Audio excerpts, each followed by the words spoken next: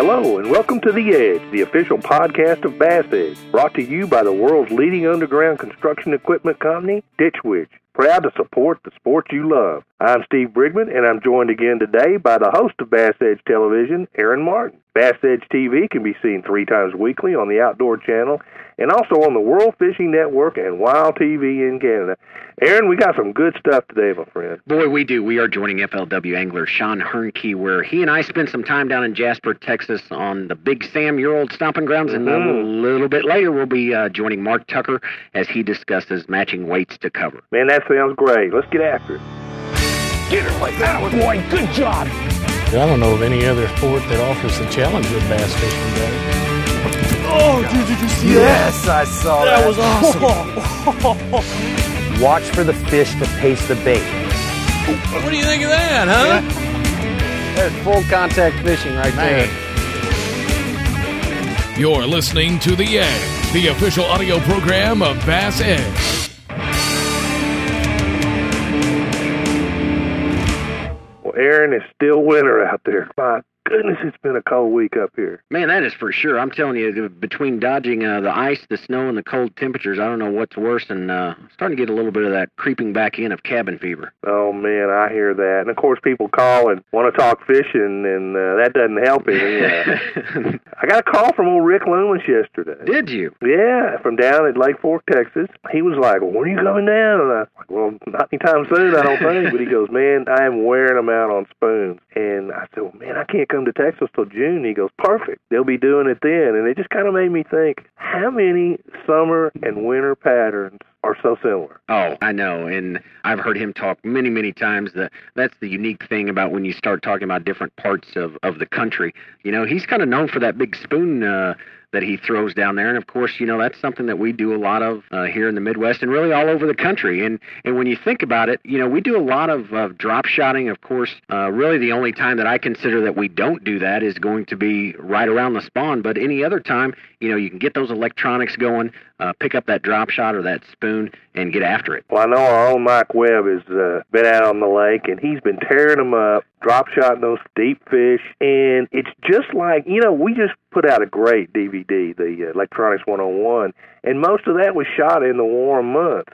So I think guys can, this time of year who aren't used fishing in the winter, can kind of look to what they did in the summer, and that might be a good starting point. Well, and you're exactly right, because the common denominator is that it comes down to bait fish. And where are those bait fish at? Because you know, once you find the bait fish, whether it be summer or winter, those bass are not going to be too far away. Yeah, and we always talk about seasonal patterns, and I know that that's something you like to talk about, and you're actually going to do a seminar on that coming up soon, are you not? I am. I have a couple seminars coming up. One is going to be at the Eastern Sports Show that you've heard us talk about there in Harrisburg, Pennsylvania, the 12th of February through the 14th, and then stepping over into Drury University there in Springfield, Missouri, and that is February 25th. So have the opportunity to talk about seasonal conditions, and certainly going to have all the Bass Edge products and merchandise for sale, including, you know, Steve, something that we get to add new to the list is your new book.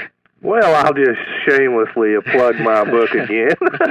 Somebody's got to do it. It is out, and it's stories I've written over the last 20 years as an outdoor writer, and I'm hoping folks out there will purchase it and enjoy it. Well, you know, speaking of the book, I was reading the book last night, Steve, and I did not realize that you had fished in Africa. Well, you know, when I went over there, it was a photographic safari that I went on, and I was fortunate enough to be invited by the good folks at Ultimate African Safaris to come out and do pictures. But there was one day there in the Okavango Delta, which is this massive, millions of acres of swamp with thousands of islands, and it's just a wildlife mecca. And we went out one evening for sundowners, and we stopped on the side of this little channel, and it's coming through, and you could see fish schooling down the creek. And we're sitting there, it's getting dark, the sun's going down, you're hearing hippos grunt and elephants trumpet and other noises. You don't know what they are, but you're glad you're out in the boat. And those schooling fish came closer and closer, and we had some spinning rods, and I hooked into it. About a 6-pound tigerfish. And I mean, they are a fantastic game fish. Run, jump, do the whole bit. They look like kind of a fat striper with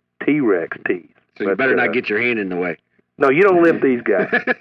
But it was one of the neat things that happened down there. It was fun to look back at times like that as we put this book together. Boy, and thinking about that, that gets me fired up for what's to come once we get past this cold weather, the schooling activity that's going to take place here in the freshwater. But I always find it interesting to hear, you can even go to different parts of the world and still participate in schooling activities. So that had to be pretty neat. That was neat. And at the risk of me getting off on telling a bunch of Africa stories, let's get away here. And on the other side of this break, I know you've got a great talk with Sean Hoernke. It'll all be here on The Edge.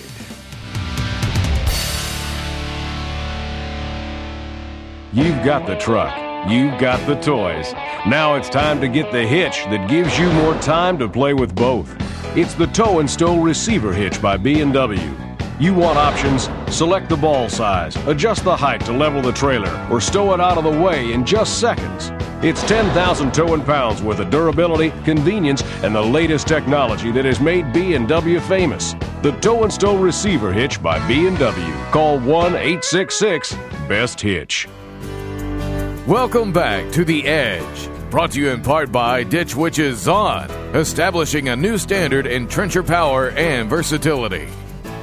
Hello and welcome back to The Edge, and joining us for this week's Angler Spotlight is FLW Touring Pro and also PAA board member, and that is Sean Hoernke. Sean, great to have you back, man. Man, Aaron, it's great to be back. We've had some good times in the last few years. Absolutely, and the funny thing is, anticipating this interview, it made me think of our days on the water, down on Rayburn, and it still, to this day, gets me fired up. Yeah, that was good times, It was a little hot, but we had, the sweat was dripping for sure, but we had a good time and the fish were biting. Well, why don't you kind of set the stage, because I know obviously you have some history about Rayburn, doing some guiding there very, very early on in your career. But for our listeners who may not be familiar with Sam Rayburn, maybe you could kind of explain what to expect and kind of how the lake is down there. Yeah, well, Rayburn, when you called me and told me that we were going to do a show on Rayburn, and I was just so excited because I was like, man, that place is probably one of the most special bodies of water to my heart, just simply because of the history in bass fishing that's around that region. I mean, if there was ever a book written about the history of the sport, many chapters would be dedicated to, or at least specifically one whole chapter would be dedicated to Rayburn and Toledo Bend down in East Texas. So many professional anglers were brought up and came through the ranks down there. And when I got out of high school, that's the first place I went to school. I went to school for a period of time down in Nacogdoches and spent many, many days on Sam Rayburn and learned so much valuable information that I still use today on the tour that I picked up on that lake. And the lake is just phenomenal because it has so many different types of cover. In the course of one day, you can fish deep hydrilla, offshore structure, brush piles, ledges, humps, ridges, shallow vegetation, just hay grass up on the bank, willow trees. And then in the spring, the water gets up into the pine trees and you can fish for miles back in that stuff. And the lake is so versatile and you can practically cover every spectrum of bass fishing and how to attack bass fishing all in one season on that lake. And that's what makes Rayburn so special. You bring up a good point. Of course, we were there the first part of June, and we stayed there in Jasper, which kind of put us right in the middle of things where we had the ability. And that's the great thing, I think, about that lake. You look at the map, and it's an enormous lake. But the good thing is, too, that the way the lake is set up, you don't have to burn this expensive gas, that we're going through. You've got a lot of access and really to get to a lot of those different areas that you just described. Yeah, exactly. And that's the nice thing about Rayburn. The first time you launch your boat on that place, it can be very intimidating. There's 14,000 acres to attack, and there's bass in every direction. And that's the cool part about that lake. And, the good part about Rayburn is, you can fish so much water, but you really, like you said, you don't have to burn a lot of gas. We started off, we fished, I think half the morning just 5 miles from the ramp and caught bukus of fish. And that's the great part about that lake. And speaking about starting out, we, like you said, we made just realistically a fairly short run that morning and really started targeting some top water. And the bite actually got better as the day progressed. Exactly. And that's a big thing on Rayburn and a lot of lakes all across the country that time of year. When you get into the summertime, Rayburn generates a lot of electricity and they move a lot of water in the afternoons. And when they open those gates up and start making electricity, those bass start biting. And that's what we saw that day on the lake was, the morning time that we got a lot of bites and we caught, quite a few fish. But then when we made that move and went up the lake in the afternoon and they were generating, man, they really got to biting and they were just creaming everything that we threw at them. And one of the things that I noticed, growing up in the Midwest, I didn't grow up actually fishing grass. So I'm always fascinated when you go to the lakes that have a lot of different types of structure and vegetation that's all in one place. You say, okay, how can I break that intimidation factor down? But one of the things that I did notice that you put us on was the effectiveness of the willow trees and any type of little point or where you had that pepper grass, I think it was, and kind of where that defined hydrilla edge was. Right, and I think that was a big deal. And kind of what we went through that day was we kind of proved the point that a lot of people think in early summertime that you got to get out there real deep to catch fish. And that's not necessarily the case. What we attacked during that day was, the bluegill are spawning that time, and the bass are up there eating those bluegill, and that's what we did. We caught so many fish up there on those bluegill beds that it was amazing. And that was really something that we learned that day, and to show the viewers, and we just enjoyed it, to be quite honest with you. It was just too much fun to quit. Exactly. And that is that the fish, you don't have to fish deep in the summertime. Well, and talk about the bluegill spawn, because I want to make sure that, even personally, that I picked up a lot of great information that day and learned a lot centered around what you just mentioned, the bluegill spawn. Right, and what happens is the bluegill, the bass come in and they spawn, especially like at Rayburn. They come in March and early April and they spawn. Well, when that's done, right after that, immediately, in the same areas that those bass spawn, the bluegill spawn, in those little sandy spots on the bottom around the grass and around willows and anything with a hard bottom, those bluegill come in and spawn. And the bass stay behind. There's a portion of them that go deep, but then there's also a big portion of quality fish that stay shallow and feed on the bluegill because they're up shallow and they're easy pickings, to be quite honest with you. The bluegill are up guarding their nests, and those bass just gorge on them. And we saw that in the show where they were just, some of them were actually schooling. There were just droves of them coming in and eating those bluegill. And that's a real key lesson that I think that a lot of people don't know in the early summertime. So bait selection, let's break it down. Obviously, we used topwater, which in those categories were the actual frog type topwater. You also used a chugging type bait, and then obviously the worms came into play. Are those pretty much the baits that you go to when the bluegill spawn is taking place?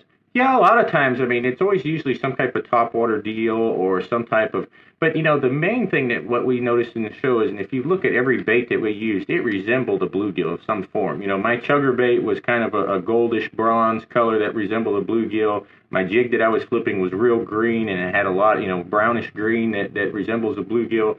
Every bait, our worms were kind of green pumpkin with blue or green flake in them. Anything that kind of resembles those bluegill, and then your bait selection just kind of dictates what cover the bass are on. Sometimes, as you saw, some areas that we fished were real heavy vegetation, that peppergrass, so we threw a frog in it. And then some areas were just sand holes in the hydrilla, and so there I'd throw a chugger. And then sometimes we caught some just simply flipping bases of willow trees and cypress trees.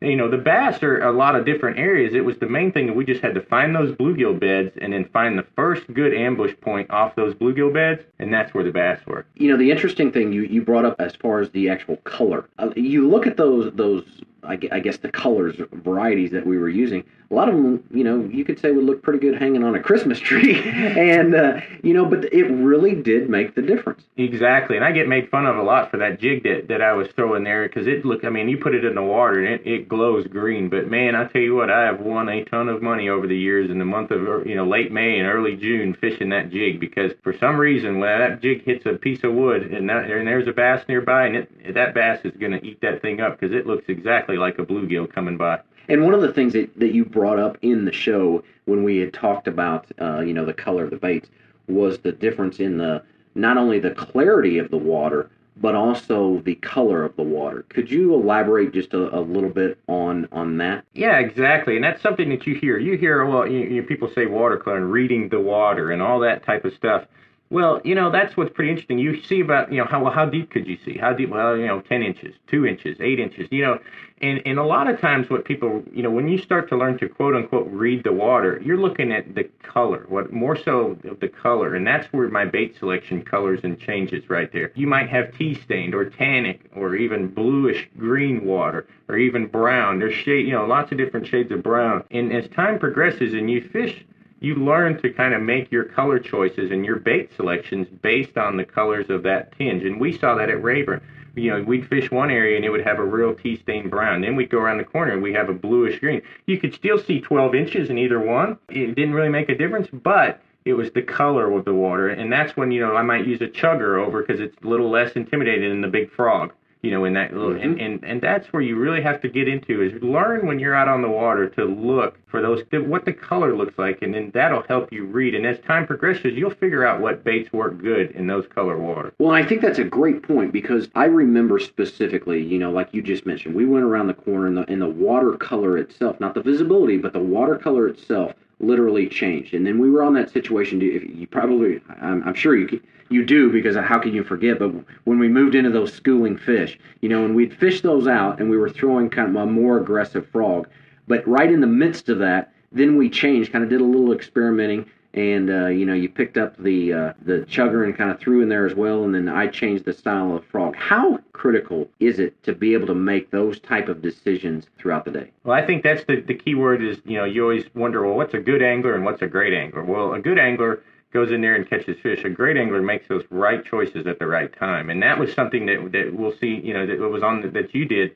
Just changing that frog up a lot. Like we got into those schooling fish that were just eating those bluegill. And that's what happens so many times. You'll come in there and it was just every cast. Just bang, bang, bang, bang, bang, bang, bang. Fish, fish, fish, fish, fish. And then it gets a little slower. Those fish get smart. You've caught 7, 8, 9, 10 fish out of that school. Well, now they're starting to figure out, hey, that goofy frog that keeps coming over my head might not be the right thing to eat. But then you change it up a little bit. Like the frog that you used was a little more subtle. It was a little quieter, looked a little different. And suddenly, boom, you nailed a few more fish on that thing. And that was the deal. And if you're fishing on the weekend for fun or you're in a tournament, that's the key. That gets you a few more bites throughout the day. And that's something that is a very important factor. Well, and I think both for the recreational angler as well as maybe the guys, who fish in a lot of team tournaments. The neat thing about kind of what you had going on, and you had mentioned this during the show, was you were fishing with the chugger. You were fishing for a different positioned fish or a different bass that was located differently versus the frogfish. What do you mean by that? Well, that's what the big thing is. That's pretty interesting because you look at a topwater. There were fish that I threw the chugger on that didn't bite, that you threw the frog in there and did bite. And that, they're even though they're both topwater baits, kind of the other question like you asked is, well, why wouldn't you throw a buzzbait in this situation? Well, the buzzbait was just a little too much. And like the frog was good for those fish that were kind of positioned thick into the cover. Even though I'd throw that chugger right in there, right near it, it wouldn't draw those fish out near as good as that frog would. It wouldn't pull them out of that cover. It wasn't quite loud enough to come and by and kind of what I call obnoxious enough to kind of get them to want to come out and eat that bait. Whereas then there was a lot of fish in the more sparse cover that wouldn't eat that frog at all because it was too much. They were out positioned where they could actually see that bait a little too good. And they would look at it and go, no, thank you. But that chugger was a little more natural. It looked a little more, it looked more like a bluegill, and they'd come out and just nail it. And, with that being said, that's a great tip that you can take to the lake with you as in a team event or even recreationally from the standpoint of, do you want to throw the same bait? Do you want to switch off? What advice do you have, kind of when two guys are in the same boat approaching a body of water? Well, that's it. The beautiful thing about it is that's what we did. You and I spent a lot of time in the boat using a couple different baits and trying until we figured them out for that day. That's the thing about fishing is you have to figure out how they're going to bite that day. It's not how I caught them yesterday or the day before. It's how they're going to bite that day. And when you have two guys in the boat, that's what's good, and we utilized that, and then we figured them out. And then you and I both started catching them on the frog, and then it was fun. It was all fun after that. Sure, you fine-tune it from there. And our closing thought here, and you pointed this out on the show, but it's worthy of bringing up again, and that had to do with the amount of weight that we were using on the Texas rig worms. Can you go over that just briefly? Yeah, exactly. And the biggest thing about a Texas rig that people need to realize, like when I was fishing the thicker hydrilla, I had a little bit heavier 3/8 ounce weight. And then we started fishing more sparse grass, and I still had that heavy weight on and didn't get bit. Cut it off, put on a 1/4 ounce weight, and boom, caught some fish. The thing is about Texas rig that people always need to remember is use the lightest weight possible that you can get away with, but still get it in front of the fish where they're positioned. Great stuff, Sean. Thank you so much. Any closing thoughts as we get out of here? Well, man, I appreciate it. We had another great time out there, and it was just a ball. And if anybody has any questions about what we did on Rayburn or anything like that after they watch the show, feel free to email us at bassedge.com, and I'll answer any questions that you have. Look forward to it. Thanks so much, Sean. Thanks again, Aaron.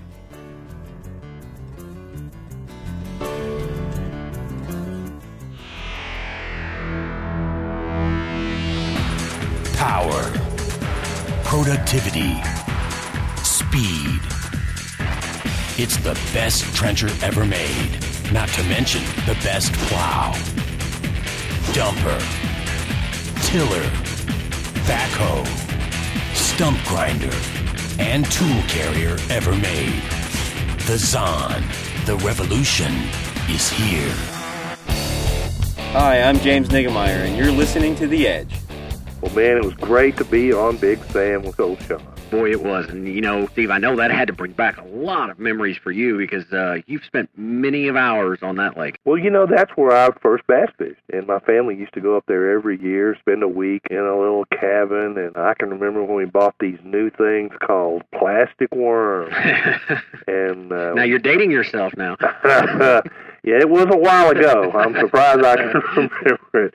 But we had no idea how to fish them, man. We put on these plastic worms and hooked them like it had on the back of the cardboard and just hung them over the side and just sort of jigged them. And we caught some fish doing that. Well, I can tell you that our time down there, hanging around Jasper, not only the fishing there on Sam Rayburn, what a neat community. It had all kinds of murals. I know we actually got into town a little bit early and was able to kind of see the town and look at some of the murals and the rodeo and the art galleries and the air show and all the different things that was there. Well, Jasper is a very nice place. It is a beautiful place with all the murals, and it's kind of one of those art towns, I call them. They have art galleries and a few art shows during the year, and it's just, if you're into that sort of thing and antiquing, the wife, that gives her plenty to do while you're out fishing is on a visit to Jasper. But they do have their big thing every year is the rodeo. And of course, I've been known to visit a few. I had the opportunity this past October. Don't forget, I've been known to get out and watch some bull riding. Don't participate too much anymore. Yeah, I'm ready to see you do some bull riding. I don't know though. We need your pretty face for the show. Yeah. Okay, you're not getting a raise. So, but no, the thing about down there though, of course, we were down there to fish, and man, what a trip! Just so many different offerings, and that current generation. I'm still thinking about when they would basically kick on the generator, start that activity, and what that would do to the fishing. Well, it would. We were there in June. And it was just such a great time of year to be there. I mean, we were catching topwaters in the middle of the day, catching deep fish out in the hydrilla, and pitching the willow trees. And then, the fish were hitting great. You know how many fish we caught. But like you said, man, when they started generating that water, it would turn them on. Well, it was just like what we've talked about before on the tidal systems. Anytime you have that change or that redirecting of activity of, in this case, water current, man, they would just absolutely go bonkers. And that happened, I guess, because of it being summer. You see this a lot around different reservoirs across the country, those generation schedules, and they stick pretty close to those. And certainly the day that we were there, they hit it right on the money. But I can't help but think about, when we were using those topwaters, I think the difference was that we were throwing some of those frogs, those surface or what we call swimming frogs, and bringing those right across the thickest part of the vegetation. But then, remember, Sean bent down and tied on that Rico, which is basically, it's kind of like a popping. It's a chugging bait. It looks like a little bait fish. And he was working the perimeters of those grass patches and really catching a whole different group of fish. Well, if you can remember, he was kind of out. He was catching those fish out kind of in the open on sort of a sandy, shallow water. And there's a couple of cases where we could actually see the shadow of the fish come up and hit the bait. Now, how cool was that? Oh, that was awesome. And, what was the hardest part, I think, was when we actually realized that, these are schoolers. We're fishing for these, and man, it was so much fun. But, we were there to kind of upgrade and see if we couldn't get after a big bite. And as hard as what it was to do at the time, it sure paid off when we moved out on some of that deeper structure. Well, it did. Like I said, June in East Texas, I mean, it's deep fish, topwaters, schoolers, and we had run into some guys early that morning who had been fishing all night. So it's just sort of pick your pleasure went on at Sam Rayburn in the middle of the summer. So, but Aaron, how about I give something away here? You're always wanting to give stuff away. Absolutely. Who do we have this week? I do. Well, we got Jim from Knoxville, Tennessee, and I'm going to send Jim a copy of my new book. Somebody's got to do it. Well, there you go. Congratulations, Jim. I know he'll get as much enjoyment out of it as what I have as far as reading it and you did as far as writing it. So, well, I hope so. And we appreciate Jim for writing into us. It's always good to hear from Tennessee. And we have a listener question this week, too, Aaron, and it's from Gail in Arnold, Missouri. All right, down in from us. Not too far from us here. It's down in the southern part, right there close to the river down in Arnold. So what does Gail want to know? Gail says, I recently retired and am getting back into fishing. I don't have much experience yet fishing with the variety of soft plastics that are now available. On recent outing, I was using a Zoom Fat Albert grub on a 3/16-ounce jig head, and the bass bit the tails off 3 of them and didn't get hooked. What should I have done to remedy this? I stopped fishing shortly after this happened due to storms and have not been back since. I've learned so much from your show. I'm an avid Bass Edge watcher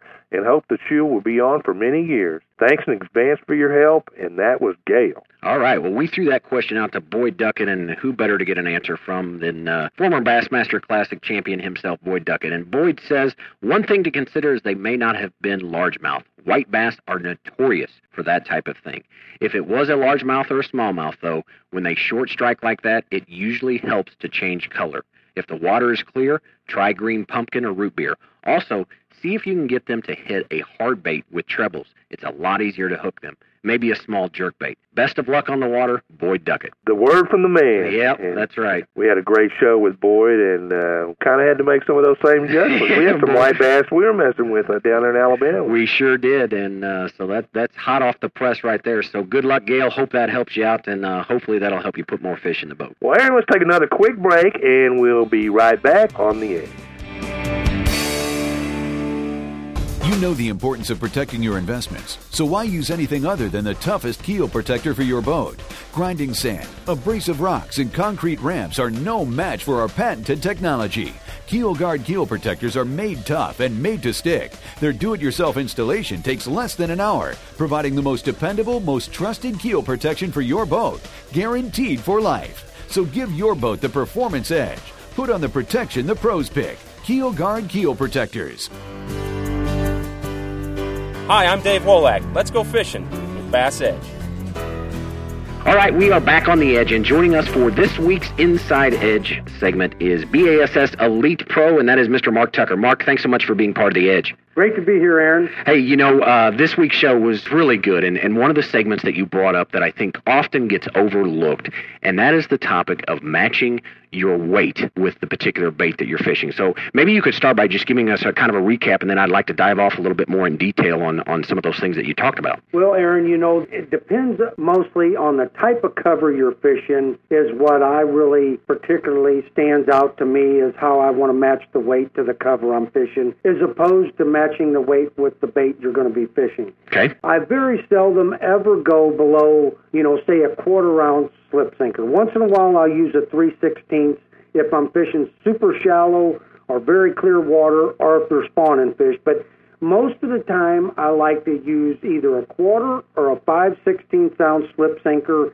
if I'm fishing down to about 10 feet of water. If I'm fishing a brush hog, you need something with a little bit more weight to get more action out of your bait, but you don't want the weight to make the bait fall too fast. And also, you fish enough to know that you really have to dictate the mood of the fish to use a potential size in the weight. Sure. Now, when you talk about the size and kind of in your explanation now and matching that to the cover, so does that mean, let's say if you're fishing some sort of matted vegetation versus maybe like, docks, suspended docks or something like that you may go heavier in the vegetation situation versus a dock? Absolutely. I mean, once you get into matted vegetation or, hydrilla and milfoil and lily pads, you need something heavier to punch through that mat. That's the only time, once in a while, when you're fishing deep bushes like Table Rock was flooded all summer. Mm-hmm. You get a lot of those buck bushes. You can actually take a 3/4 ounce big tungsten weight and put it on a brush hog or something, and you'll get a reaction bite in those situations that you wouldn't get if you put it on a light sinker and try to drop it down in that bush. Sometimes you can get a reaction bite by using heavier weights on your bait, but I prefer the 5/16 ounce or a 1/2 ounce. You get too heavy, it's hard to control it to where you're trying to get it in that bush. Sure. And, you brought up the term tungsten just a second ago. Let's spend some time on that. Are you one of the guys that kind of exclusively will use tungsten, or do you ever, revert to the lead situation? Talk a little bit about that. Well, actually, Aaron, the tungsten, there's a lot of benefits to it that outweighs the cost, It makes a lot more noise on a rocky bottom. It's a smaller diameter, which enables you to get the hook set better through the fish's mouth. And the colors are matched to match your bait. Plus, when you're using fluorocarbon line with a tungsten weight, you can feel exactly what type of bottom you're on. It just telegraphs back to your rod so well that you can tell if you're in shell beds, if you're in boulders, if you're in the sand, if you're in pea gravel. So I really like using the tungsten over lead. Now, I probably don't have one lead sinker in my tackle box. Yeah, and really when you're in a situation, let's say, to where, the fish aren't just aggressively, just attacking that bait, right. I'm sure that helps you actually, land more fish, or at least be able to sense that, hey, I'm getting a bite. It seems like, Aaron, the tungsten weight, you can stay in contact with your bait all the time as opposed to the lead. I mean, I can feel exactly what that bait's doing at all times, and it's hard to believe it makes that much difference, but I wouldn't even think of putting a lead sinker on, slip sinker on anymore. Sure. Now, one other thing that is often talked about, and let's get your input on that, and that is concerning, pegging a weight, right, to keep that, right, from going up and down your line. What is your rule of thumb to that? I prefer not to peg a slip sinker at all. And for whatever reason, I feel that you enhance the action if you don't peg the sinker to the bait, because it looks like a chase scene. If you're hopping a brush hog, swimming a brush hog, popping it, the weight pops away from the brush hog, and it actually looks like a bluegill or something chasing something. I like that concept. Now, if you're in thick vegetation, I like to either use a bobber sinker or I like to use the Peter T's peg from True Tungsten. That seems to be the best one because it slides down inside the front of the slip sinker and it protects your line from getting cut on the edge of the sinker. Which you know as well as I do, that can happen, and very well. Yeah, whatever you can do to prevent that, that's just going to give you that much more confidence. The best thing to prevent it, if you're not using a smart peg, is when you set the hook, you have to use more of a pull set than a jerk set. And I found that helps me keep from breaking off a lot as well. Instead of used to, you'd reel down and, boy, just set the hook as hard as you could. Right. I find if I just tighten up, drop the rod to about 10 o'clock, and then just load into him instead of a snap jerk. Because what happens is that the fish just has the bait, the slip sinker's outside the fish's mouth, and he's going away from you. Well, your line's going to come back against that weight in a point, and that tungsten's harder than lead, so invariably it's going to cut the line if you're not careful. And, I'm no scientist, but there's got to be some friction that comes into play there on that cut. It heats up quicker, and plus just that tungsten doesn't have any forgiveness to it. It doesn't. Where lead, actually, used to in the old days, you could fish with a lead sinker, and you could see where your line actually cut into the lead. Right. I remember that. But the smart peg is the ideal situation. I know Peter T, and he throws a smart peg on every bait he has, and I don't prefer to do that because I like the chase scene more. Sure. It gives the bait more action when you do not peg it. Now, if you're punching grass, you don't really have to worry about action because they're reacting on the fall. Right. But if you're fishing brush piles and swimming a bait down the side of a dock, you really need to get that jumping action out of that bait. And the only way to do that is when you pop it and the sinker comes away from the nose of the bait. Excellent information, Mark. Unfortunately, we are out of time. Thank you so much for taking time to be on the edge, and wish you the best of luck this coming season. I sure love being here, Aaron. I thank you for having me. Now you can order Bass Edge Seasons 1 and 2 on DVD. Own the best resource for tips and techniques in bass fishing as host Aaron Martin tackles lakes across the country with the industry's top pro anglers, including Edwin Evers, Boyd Duckett, Alton Jones, and Pam Martin Wells. The 2 sets include all 25 episodes with never-before-seen footage, over 3 hours of bonus pro angler interviews, bloopers, and highlights. Each 2-disc set is just $19.95. Call 1-888-390-8780 or order online at bassedge.com. Well, unfortunately, that is all the time that we have for today. But who do we have up next week, Steve? Well, we're heading to Alabama, and like we said, we're fishing with the 2007 Classic champ, Boyd Duckett. And we're going to get out and wear out some fall docks.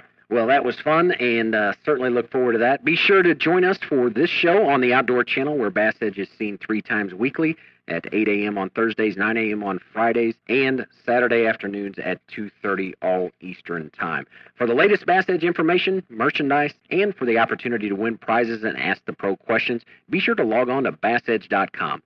For Steve Brigman, I am Aaron Martin, and we look forward to seeing you again next week right here on The Edge. This week's edition of Bass Edge's The Edge has been brought to you by B&W Trailer Hitches, Ditch Witch, Mega Wear Keel Guard, O'Reilly Auto Parts, and Legend Boats. For more information on Bass Edge, including our television show, training materials, e-newsletter, and podcast, please visit www.bassedge.com. Be sure to join us next week on The Edge.